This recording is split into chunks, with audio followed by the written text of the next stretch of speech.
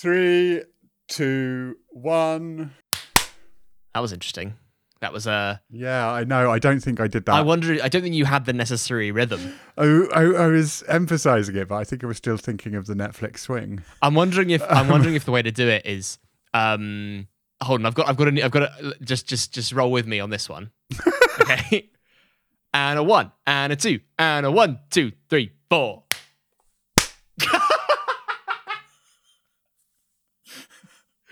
That sounded even worse, which is great.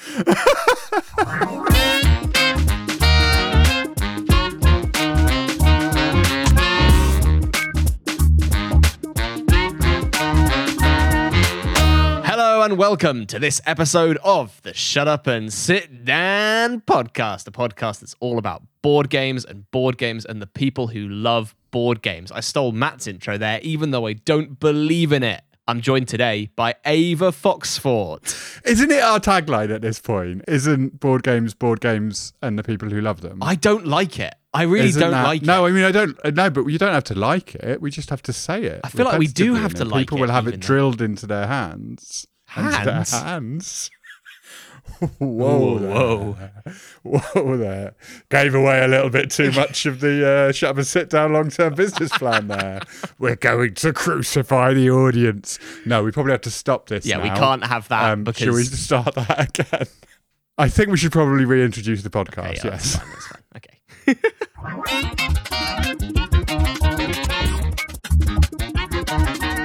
Hello and welcome to the Shut Up and Sit Down podcast, a podcast that's all about board games, and the people who love board games. We've just done this intro for the second time, maybe even the third time, because we keep messing it up. But on the last time, I said that I didn't like that phrase as our tagline, and Ava rebelled against that tagline, but that's lost to history. But maybe we're bringing it back now. This is a confusing way to start a podcast. Board games, and the people who board games. I think I really like that, which I know we've used before. We're going to be talking today about 4 board games because we are a bit greedy and some of them are like just tiny little chats and we just want to clear out because frankly, it's been a while since I've got to be on a podcast. I've been busy doing other things and I've just played too many games and I just need to plow through some of them. And I think that, we're just going to talk about some games. Some of them I like, some of them I don't. Some of them I haven't even played. That's actually Tom's going to That's my segment. It's called Games That Ava Hasn't Played. And Ava's segment is called Games That Tom Hasn't Played. Yeah, no, we've got a great idea for this podcast. It's going to be really incoherent. It's going to be nonsense. Ava, what is going on with King of 12? King of 12 is a terrible name for a game, but I quite like it. So there's this thing with this, which is I wanted to introduce this with kind of like, it's been a while since I've gone to a game night with strangers. King of 12 landed in my lap after UK Games Expo. Didn't get a chance to play it there, but asked someone to send me a copy. It came and I was like, oh, look at this. This is you remember back in the day when you used to sit around a table and you'd play Coup or Love Letter or Masquerade, something fairly straightforward and a bit silly with a bit of bluffing and a bit of lying and a bit of simplicity, just cards around a table and a little bit of narrative. And yeah, do you remember that, Tom? I do remember. I remember that specific era of going on to www.shutupandsitdown.com and seeing what the sort of cards around a table flavor of the day was, whether it be Coup or Love Letter or indeed the hidden favorite Masquerade, and then introducing it to my friends and having a time. Yeah, those were times. Those were times. They were the times of times, and they were the times of times. So King of 12 took me right back to those times. It is a game for up to 4 players in which everybody has a dice, which I believe the game refers to as a 12-sided stone of power. That's good. Yeah, because you got a little D12. Yeah. And you draw, you do the Libertalia thing where there's a whole load of cards that you can have and someone draws 7 of them and then everyone else gets the same card. So there's already a bit of variance in the setup and you're going to be playing with a different hand of cards each time. And with these cards, you're going to be taking turns just playing a card face down. Everybody does that at the same time, reveals the card, and then a load of stuff happens. And it's so simple and it's so stupid. And I quite like it. I was going to say that this looks very elegant. Like, it doesn't seem like a game that you were then going to pair with the word stupid or silly, because, like, just to give, get a picture of this game in the mind's eye of the listener, this is like got these pure sort of white cards with a single illustration in the middle and some delicate looking text. And I like that all the illustrations have the 12-sided stone of power hidden somewhere not hidden, just present somewhere inside them, as the sort of character on the card is manipulating the 12-sided stone of power. Oh yeah, someone pointed out that like actually it does some really like weird things with scale, because you get to look at these 12-sided stones of power, and if you pretend that all of them are the same size, it means that the golem is like really, really tiny, and the fox is enormous, and various things like and the that. merchants are like the size of like a god by the looks of things. They have tiny little stones in their hands. Yeah, it's really cute, and it's gone for that. I don't know how I feel about this aesthetic, but like I think people will recognize it. The covers of Time Story games used to have it, and it's basically, I think I remember a time when this was quite a bold choice for a board game, because board games have always been like colourful, chunky boxes with big text, and this box is white and immaculate, and there is a logo on the front that is perfectly designed and colourful, and all of the colour is contained in this field of white.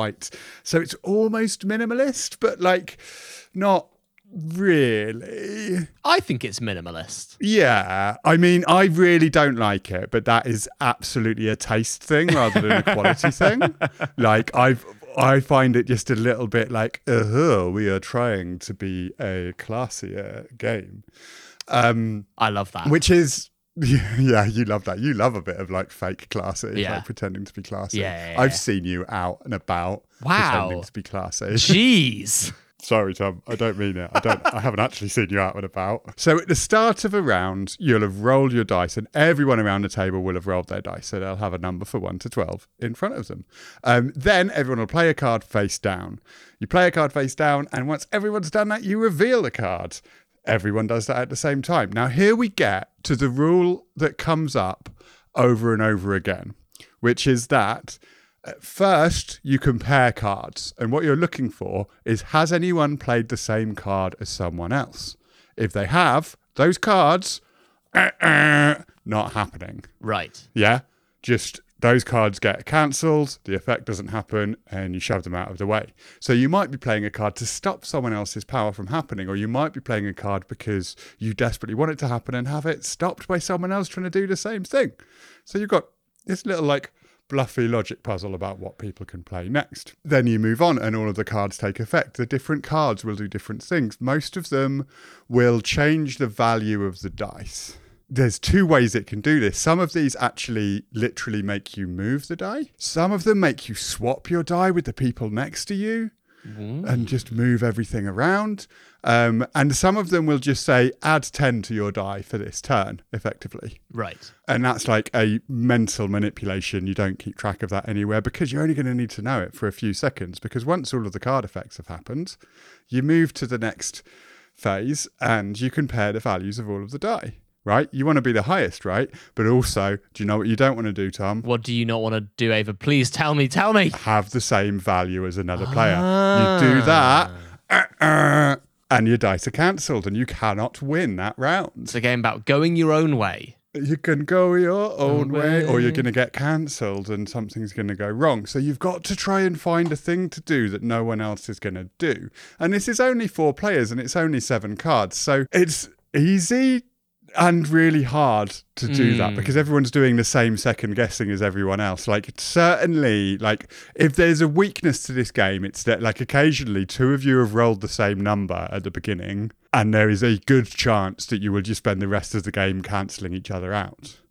Right? Right. And particularly with 3 players, that can just be quite annoying, because trying to get out of sync with someone else who is trying to get out of sync with you is very difficult. It's like that thing where you're walking towards someone on the pavement and then, like you want to get out of their way, but they also want to get out of your way. And then you sort of do that little dance. But maybe you might be doing that dance intentionally in this game. Yeah, you could be doing it intentionally. You could be trying to stop one from leaving because we haven't got to the final bit of it. Although I will say that if you've just listened to that idea of dancing back and forth and playing across the road from someone else and getting frustrated at the fact that you keep on doing the same thing, if you think that's going to be funny to you, you're going to like this game. If you think that's going to annoy you, you're going to hate this game, right? Not because that's the only thing that happens in that game, but because it's indicative of the sort of attitude you have to take going into this game. I see. So then whoever came in first but didn't have their dice cancelled gets 2 points. Whoever came in second but didn't get their dice cancelled gets 1 point. And then you move on to the next turn. Now, importantly, you do not re-roll your dice between turns. Oh. So there's this continuation between each of the card plays as you play until one person only has one card left, at which point you count up the scores and someone wins a round, right? You only need to win 2 rounds to win the whole game. That's simple. But guess what, Tom? I think I can guess what. What do you think happens if 2 people have their points tied, No Tom? way. No way. Oh.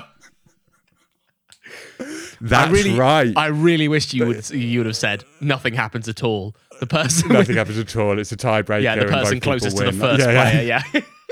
And this, I love that this gives you, the illusion of extra control, but actually just much more chaos. Right. Because in theory, it means if you're falling behind, you can start working to not try and win, but to try and make it so out of the 2 other players or the 3 other players that 2 people end up getting the same score. Because when you have this thing where people are out of sync but also in sync, you quite often have it where 2 player. I played a 3-player game of this where there were 2 of us and we kept on taking it in turns to win a round, and that is the worst thing that can happen because it meant that the person who was not winning any rounds did not really get the game entirely during that first round. Ended up winning the round because we had both cancelled each other out. This is silly. This is annoying. This is funny, and this is quick. Right. When you win a round, you tuck one of the cards out of your 7 cards underneath your dice, which means that you're going to have less options, but no one's going to know which card you've lost. Yeah, which is cute and clever. And then if you win again, once you've already got a card tucked under your 12-sided stone of power, you win the game. And that's it, Tom. I've told you all of the rules. Yeah, that's kind of amazing. You are pitching this game remarkably well to me. I am kind of sold on this idea of this kind of very svelte, quite elegant, but very silly card game where you're sort of this sounds good. This sounds really good. I think it's quite good. I don't think it's amazing. I have no idea whether it's got legs, and I know that I think some proportion of people who play it are going to go, this is complete. What's the polite way of saying bullshit, Tom? Bobbins. Bobbins. I learned bobbins entirely from Shut Up and Sit Down, by the way. I think maybe entirely from you. I don't know. Quinn says it a lot as well, doesn't it? Quinn, yeah, he I does. feel but within the Shut Up and Sit Down milieu, I feel like bobbins is one of Quinn's words that I've borrowed. But I did say it before I knew Quinn's. You said it before it was cool. Because bobbins is cool. I don't know. I think that this game is both clever and stupid in a way that is frustrating for some people. It looks like you have a lot of tools for understanding what other people are doing. You could argue that it's just a game where you pick a card and then something silly happens. It's more at the love letter end of the spectrum, even though it looks like it's going to have a lot more bluffing and dynamics. It sounds to me very much like a pub game. That's the wheelhouse that I'm putting this thing in, is a game that, it's got just enough of that juice and potential for plays, but it's not going to make everyone sort of sit in contemplative silence for minutes at a time. It looks that it could be quite, maybe not raucous, but certainly giggly. It's a good warm-up for a night at the pub. Or a game night or something where you're waiting for someone. It says 15 minutes on the box, takes about 15 minutes to play. Yeah. It only goes up to 4 people.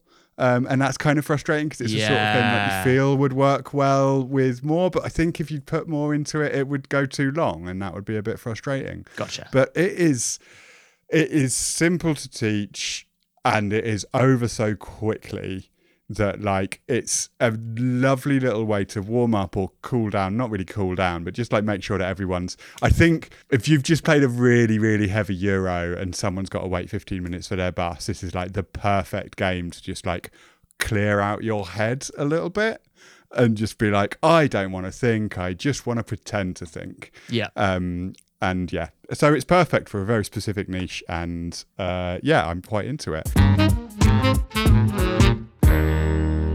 Ava, we've just talked about one slightly silly game.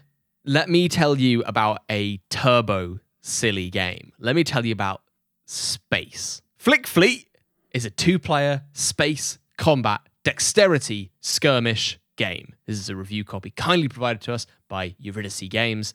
And in this game, you're taking little laser-cut acrylic ships, you're slapping them down onto your table, which must be, I believe, 90 by 90 centimeters and flat. And then you are launching dice from those ships to try and destroy your opponent's ships. And the thing I like most about this game is that I've basically taught you the whole game, and you can be taught the whole game by eye. You look at this game on the table and you're like, yeah, I know how to play this game now. You see one person take their turn and you go, okay, I get it. Because all the game is you, at the start of a round, you have a little cube on each of your ships, and then you pluck a cube from a ship to show that you've activated it, and you take 2 actions with it. And those actions can be move, they can be shoot, or they can be their little special ability, which are on a little sort of like sideboard. You can see sort of diagrams of the ships that you have in the game, and they have like their special actions listed there. When you move, you get your flicking finger, and you position it behind a ship, and you flick it by its arse, engines. You flick it by its engines, and it will slide across the table. When you shoot, you take a dice, and you put it on top of the ship, and then you flick it at an opponent's ship, and if it hits that ship, and then rolls onto a side that corresponds to a damage spot on that little ship diagram, you do some damage. That is cute. It is very sweet. And here's like a fun thing, right? Is that most of the big so the small ships, you can hit them with basically any number and they'll take some damage. And there's a cute detail here where fighter wings are represented by these sort of concentric circular discs, like 3 of them. And that's representing almost like a cloud of fighters that are sort of swarming around. If you hit the fighter cloud with a dice, you remove one of the rings, which represents there being fewer fighters, but it also means that they're a smaller and smaller target because they get gradually smaller on the table, which is very cute. But here's another cute twist, is that some of the ships, the big carriers and destroyers, the sort of big chunky ships, the flagships, they have different locations that you can do damage to. And those locations correspond to the dice. So if you hit a 1, you might hit, I don't know, the engine room. Or if you do a 4, you might hit the like little tiny weak spot of the ship that just destroys it instantly or something. The thing that's cute here is that some dice roll a 6-sided dice, which means that you're always going to hit something. But some roll like D8s maybe, or D10s, I'm not quite sure which means that anything that isn't in that 1 to 6 is a miss, which is kind of cute as well. Like, you know, my fighters, they can get in nice and close, but they fire a dice that's like going to miss like 50% of the time. It's very sweet. I can't believe, I've basically just described you the whole game, Ava. And I think like, if you're sold by that pitch, you know that you'll like Flick Fleet. And if you're not, then you probably won't like it. And that's kind of it. It's interesting. Like, honestly, like I've never really got inspired to get one of these like flicky combat-y games. Like I've not tried Flick 'em Up. I've not tried, I can't think of anything other than Flick 'em Up right now, but I know there's things that exist. Because it's always, Catacombs. I think I even got a copy of Catacombs and ended up selling it on before I even played it. Because there just seems to be like a level of rulesness that doesn't gel for me with the fact that what I want to be doing is just playing a game where I'm doing silly flicking. Yes. And like when there's elegant things like Karom and what's the one that Quings likes? Crokinole. When there's these really elegant like classic games in that same genre, like, I want something to be smart and cool. And that dice thing is just really, that's nice. Like, you're modeling a lot of stuff with that, right? The idea that tiny ships will actually be really bad most of the time. Big ships might actually be quite easy to hit, even if you can't necessarily get the sort of damage that you want. And yeah, there's cool stuff there. I was actually just a little bit disappointed when you started saying that, like, on the sideboard there was little diagrams of what the special abilities were, but that's not what you said. You said that there's diagrams of the ships with special abilities beside them, and that was disappointing because I was really hoping that the special abilities were like, this one can become a tiddlywink. And I was kind of hoping for that. No, unfortunately not. The special abilities are kind of interesting. They're nothing sort of revelatory. You know, like, you might have a specific special ability that, like, lets you recharge your shield so your ship can, like, soak a free hit, or like certain ships might be able to fire like a few more dice than normal, or like the carriers can launch sort of, they've got fighter or bomber bays they can then launch like other ships from. Cool. But there's a kind of slightly tepid realization to these that nothing is going to be truly zany or game breaking. They're quite sort of like obvious. But there is another nice little thing where, let's say that you fire a ship and you hit that one, you might disable their shield system, so then you might go all in on the attack of that ship or something. But then, are you going to do damage? Who knows? Because you're flicking dice at them. It's very, very silly. There's also something really sweet about the fact that when you move a ship, you flick them from where their engines are. And with most of the ships, like, so for example, the fighter clouds, you flick them from anywhere. Their engines are sort of wherever you want. But then with other ships, you have to flick them from a very specific spot.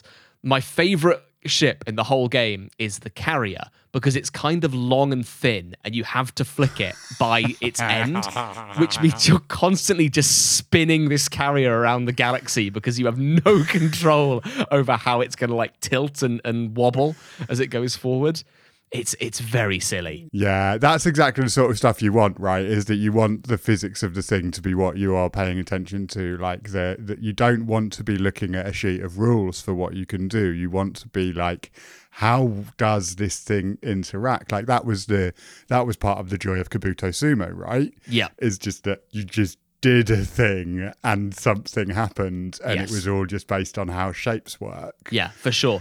There's something very like funny about this whole like experience, like the way that, you know, there are little special rules sequestered away for things like ramming, if you want to like ram a ship into another. But most of the time we'd sort of declare a ram and then fire a carrier at someone that would sort of drift into a collision in a way that was just continually very funny. And there was this really lovely moment where I played this with my flatmate and we started playing it and he took his first like 2 turns, and after that sort of put his hands on his hips and looked sort of discerningly at the game, went, this is just silly.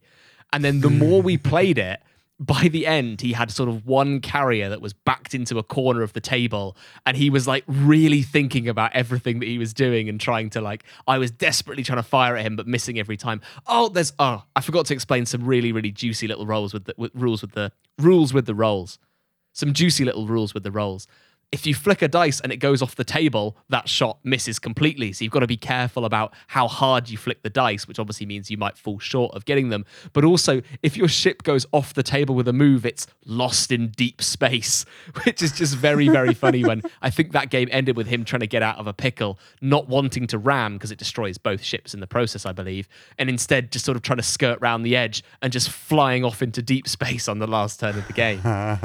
The bad news is that, like, it's probably not something you're going to crack out forever and ever because of kind of its nature. I think this is the thing with a lot of dexterity games, is that they're really fun to show people and they're fun to get to the table and give them a whirl and be like, hey, have you seen this weird thing? This is what board games can be these days.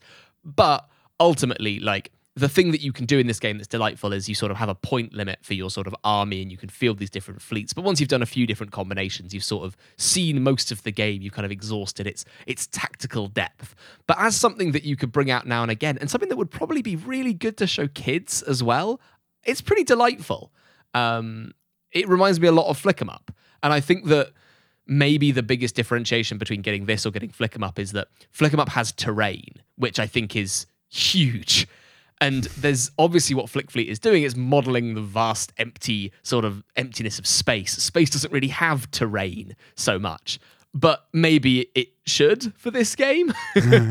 Some odd little obstacles and planets could really create some like variance in the experience, when sometimes you do end up with these things where it does just feel like two sort of fleets smacking against each other, and then you sort of pick it up and play it again as many times as you fancy, but you might not be that entertained by picking it up and playing it again lots and lots of times. But I do like it a lot. I think it's really neat. I think it's a nifty thing. I would like to see people like trying to make custom terrain, but trying to make like it relatively like not authentic space, but like you'd kind of want to be focusing rather than necessarily obstacles, although maybe you could have like a big supernova or something that is like very, very large, but trying to do it by like adjusting the texture of the table. Like if there was like a nebula that was like a rubber section, that meant that it was very hard to get across that, but actually if you could start to think about that. But yeah, no, I can see what you mean. Like a lot of dexterity games, I imagine there's a shelf life on how fun it is to flick, unless you pick one of those like archetypal, grand, precise.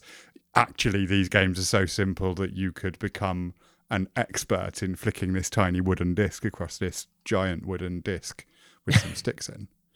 Yeah. You've described the appeal entirely of Crocodile there. I will say that maybe some of these criticisms could be addressed by, I think they're making a sequel called Xeno Wars, which adds some sort of slightly more asymmetric ships and some scenery and stuff like that. But I think that's a GameFound thing. I think it might be in Pledge Manager at this point. But maybe that's going to address some of those things. But as it exists, Flick Fleet as a box right now, very, very silly, and like a turbo luxury dexterity game that is very, very, very funny.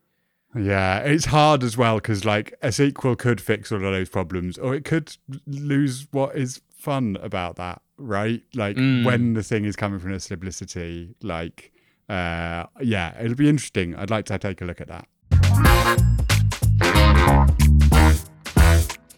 After we've got really excited about a couple of things that we think that are like flawed but entertaining silliness, I want to talk about something that I kind of was just disappointed in. Museum Suspects was a game that I was quite excited about. It's blue-orange. Wait, that sounds like I'm describing the colour. It's published by Blue Orange, who are really, frankly, like I've had quite a few boxes from them recently, and they are knocking things out of the park in the production values. Like all of their pieces are chunky and solid. Several of the games I've had from them recently don't have any plastic baggies in them. They've just got little paper envelopes. So doing a little bit for sustainability there, which is really lovely. Everything nicely packed and carefully put into boxes, and it's just good. Like the experience of opening up was like exciting and a pleasure, and just like, oh, that's nice. These are nice things. And Museum Suspects offered me what I thought could be interesting. It offered me a deduction game of the classical variety, like almost a little bit in the vein of, well, it's not quite in the vein of Cluedo, and it's not quite in the vein of Guess Who either, but it is somewhere between those 2 points, which isn't necessarily the ideal place to go, and probably gives you the impression that I think I had as well, that this is probably aimed at kids and families. And I didn't play it with kids and families, so I don't know how it would work with them, but let's go into it anyway.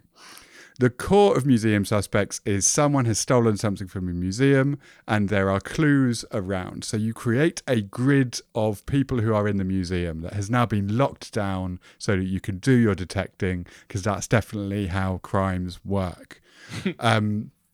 There, around the outside of the board, there are a set of cards that have been removed from decks that are all of the options for the thing this person might be wearing around their neck, the species that they are, because these are all like animal, tourist, human people, right? A little bit odd, the colour of their shirt. So there's all of these options for, I think there's 8 different categories of things that is true about a person or some of the people in the grid of cards in the middle displaying these people. Maybe they're hanging out in a blue room, maybe they're hanging out in a green room, maybe they have got a baseball cap, maybe they've got a little beret. All of this sort of stuff. And some of them are about the locations. Maybe it's about the left side.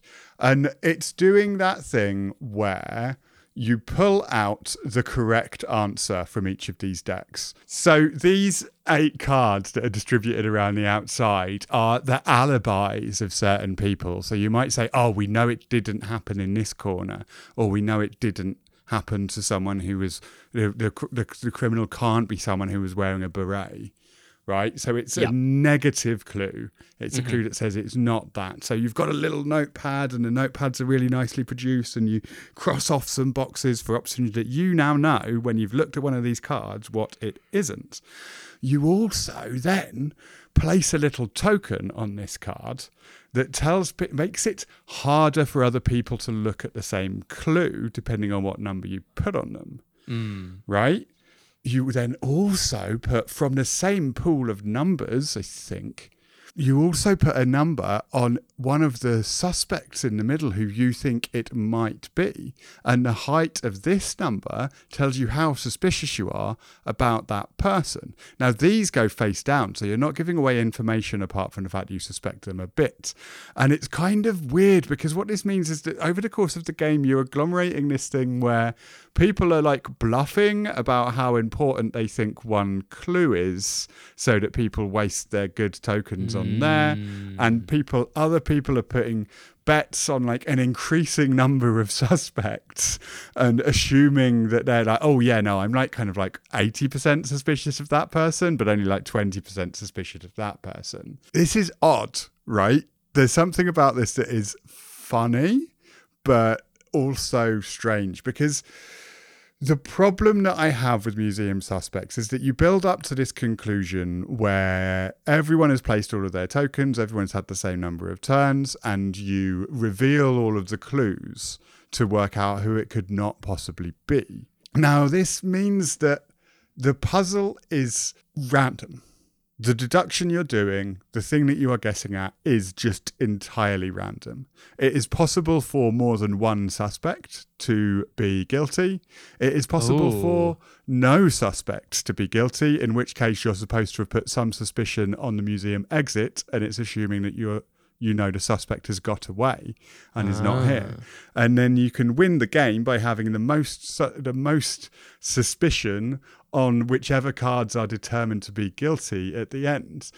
And it's all of the motions of a deduction game. It's like someone has been like, right, let's make a game that gives you all of the gestures of doing this deduction without actually getting to feel clever, because you don't feel like you're trying to solve a mystery. You feel like you're trying to solve a random logic puzzle. Yeah. It's not been calculated in any way. It might have no solution. It might have too many solutions. So you don't feel like you're uncovering something so much as you are just doing guessing. And this will probably work for some kids, but it also, by the time they're canny enough to want to play something like this that is a logic puzzle, is a fun little simple logic puzzle, they might have developed the discernment to be like, oh well, this is just like backwards Guess Who Cluedo, and it doesn't quite land. And I don't know how disappointed to be in this. Like, I think you should take some of my negativity with a pinch of salt, because I think there are moments of cleverness here. Like, the fact that this works at all feels really, really clever to me. Like, I think it's a smart design. I think it's just a smart design that is aiming at being something that I don't want. And it's close enough to something that I don't want that it fits into this kind of like uncanny valley thing where it's close enough that I'm like more disappointed in it than I should be. Like, I think it's a solid, simple thing. The artwork's quite cute. It's very French. And yeah, but it's got that thing of it's designed by Phil Walker Harding. And because he's designed things like Bear Park and Silver and Gold and that other one that I really like, he's done some incredible, simple, solid designs. And this feels just like it's simple. Do you think it's sort of presenting a deduction puzzle that is more game than puzzle? Because to me, some of the best deduction games are games where like the fact that you're, I don't know, trying to score points or get a leg up on a competitor actually doesn't matter that much because you're just so invested in like solving the root of this thing. But the way that like you have all these different possibilities of what it could be multiple suspects, it could just be one, it could be the exit, kind of divides your attention and makes it more into a betting game, as you said, of sort of hedging on a certain person being it, which is not really solving a mystery. Yeah. No, I think that's fair, actually. And I think that that's where the strength of it lies, right? Is that, like, actually you can play this and just hope, right? You're Sure. You're gambling on maybe having the right solution. And, like, that is the sort of thing that makes things more accessible to a family because it levels the playing field a bit, which is something that is incredibly hard to do with a logic and deduction game. So Museum Suspects is not what I was hoping for, and so I've ended up being a bit disappointed. But like, maybe there's something in there for the right person or the right family. I think in particular, I think there's a situation that this could get you out of if you've got someone who wants to get into logic in the simplest way possible whilst not actually being very good at it. I don't know who that person is, but they exist somewhere. Unlike necessarily the suspect in this museum. There we go. Slam dunk! We've got another heist going on, right? We've got another European heist, I hear. Yeah. One more heist. This time, not in a museum, but maybe in a museum or maybe in the Eiffel Tower. That's right. We're talking about Caper Europe. Ava, I've heard people say that this is simply an overproduced battle line game.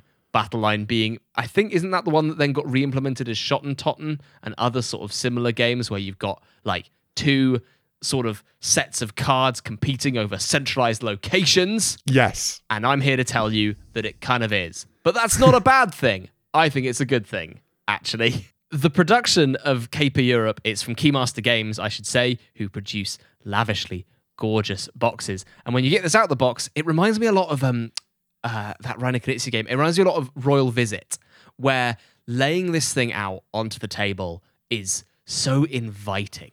You've got these gorgeous card backs, a sort of green velveteen insert, these little metal coins, some chunky wooden tokens, and not just the card backs, the card fronts are really pretty as well. They've got lovely illustrations all over them. It's a gorgeous production to like sort of lay out on the table. And I will tell you what you do in Caper Europe right now, because that's probably more important than the production. Basically, you're two different teams of heisters that are trying to heist the same locations. Don't know why, but that's what you're trying to do. Heisters Blitz. That's such a niche pun. I don't know. Beautiful. I don't know That what was to beautiful. do. Anyway, carry on.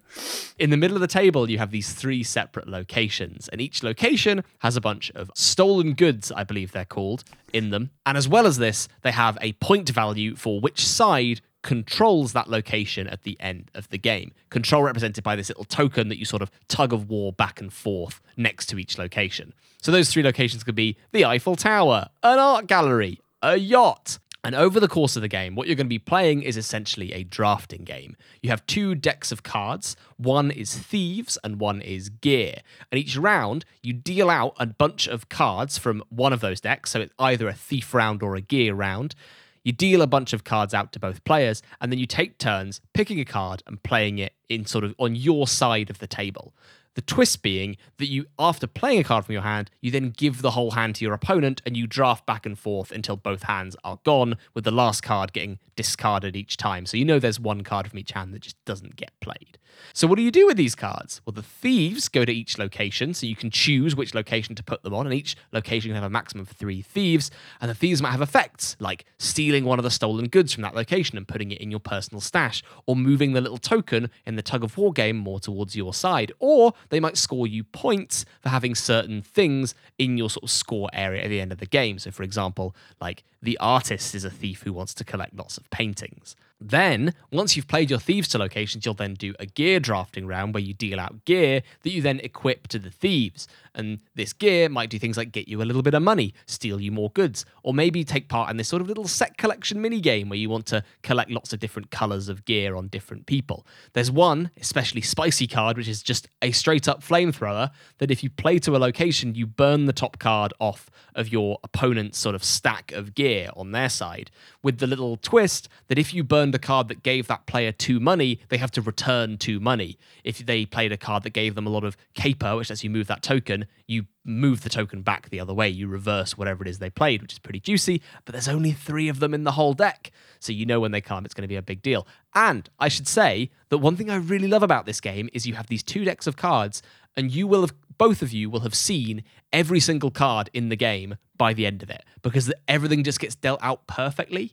Like you deal out Hands of Thieves and you'll see all those thieves. Like there's no cards in the sort of draw pile at the end of the game. You've seen everything, and it's very, very juicy, very elegant when you sort of play everything out in front of you. You've seen everything the game has to offer. Why is this thieves?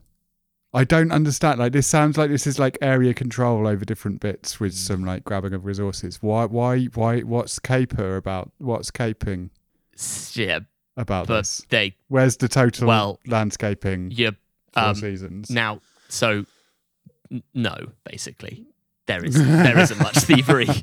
Yeah, it doesn't feel like stealing until you actually, when you actually take a good from a location and put it in front of you, that feels like pilfering. That feels like stealing something out from under someone else. Very rarely does this game feel like 2 teams of heisters sort of jostling for, position of something. It does feel ultimately like an area control game. So it is weird how like the theme doesn't quite fit with the gameplay, but the theme that is there is like really rich and well illustrated and sort of well brought out. There's something very nice about how all the gear is sort of like a top-down view of all the gear like laid out on a table. So you sort of see the whole of like a suit that your guy is going to wear to get a little bit of extra caper. But you're right, it is effectively it is a twist on the sort of battle line mini genre of playing cards to locations to sort of tug of war something over to your side and sort of knowing where to sort of put your little pots of control down, which doesn't really gel with a heist theme, even if that theme is very realized in a very pretty way. There's only so much I can really say about this other than it's just a very sort of juicy little card game with a lot of like back and forth and sort of there's a nice thing where each of your thieves can only have 3 gear on them. So you might have sort of be showing that you've reached a sort of gear capacity on one side. And there's these lunges to sort of try and control a particular location. And there are these lovely juicy moments where you know that you're going to have to pass a card to your opponent that you don't want. So maybe you draft it out the game. And that's maybe the point of the game that I find most frustrating is that because there's these little set collection mini games, you might have a person who needs a particular combo of gear cards. Often you will be doing hate drafting where you pick a card specifically so your opponent can't have it.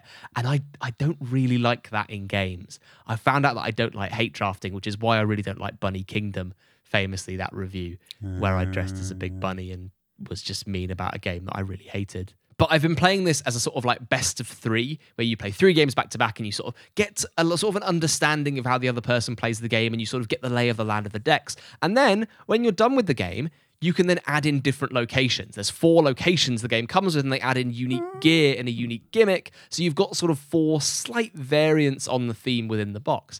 And I just think this is really quite nifty. I don't think it's shatteringly brilliant or amazing, but as someone who found sort of Schottentotten and similar games like that a little bit too dry, a little bit too dull for my tastes, there's some sort of grit within Caper Europe that's really interesting, and the production is super lavish. So it's sort of uplifting a quite sort of maybe staid genre. Am I allowed to say that? I don't know. Yeah, I mean, how does it compare to Air, Land and Sea, which we've recently seen Quinn's waxing lyrical about? I can actually sort of do the Quinn's like... Are you going to do an impression of Quinn's? I'm not going to do an impression, but I can give you the skinny, because he didn't like the original Caper, quote, because he had to read too much upside down, and when I asked if he wanted to play Caper Europe, he refused on that basis. Wow. So that's it. That's the sort of rigorous standards of journalistic integrity. Klaxon sound effect. Talked about cancelling a lot earlier with King of 12. We're going to cancel Quinn's over his paper opinions. Yeah, Klaxon. No, I think that Quinn's would maybe find it a little bit too sort of like maybe a little bit more swingy. I think he's more on the side of liking a sort of quite pure, quite dry card game, whereas I think I like things that are a little bit more fiddly diddly. That's the wrong word. Yeah. And this kind of like sits somewhere in between where it's not fiddly diddly enough for you and not dry and clear and the correct way up for Quinn. The correct way up. I think it is about fiddly diddly enough for me. I think it will replace Shot and Totten, but I don't know. I think that I'm wary of suggesting it because I think that it doesn't have the purity of that design. It's not as clean. But to me, I think that makes it a more inviting box to show people and something that's got more capacity for plays that feel a bit more daring and silly rather than, playing that game and feeling like you're slowly getting crushed into the ground. But the important thing about the Air, Land and Sea comparison is that every single time I've played Air, Land and Sea, it's been, I think, with Quinns, and I have been dumpstered by him every time. So to me, that game is just associated with feelings of deep loss and failure. So much so that we played the Spies, Lies and Supplies version. We played it once and then I was like, I never want to play this game ever again, specifically with Quinns. Scorched earth on that one. Well, that's interesting because that actually makes me go back to King of 12 and like create a Ouroboros loop of a podcast because I think King of 12 has that thing of like, it's silly enough that you don't have to be good at it, right? And so like something like Coup, it's actually possible to be good at Coup. Like there's strategies, there's tactics that will work better than other things, and like there's enough of that game to sink into that you can be. And King of 12, from what I saw, doesn't really have that, but it's fun.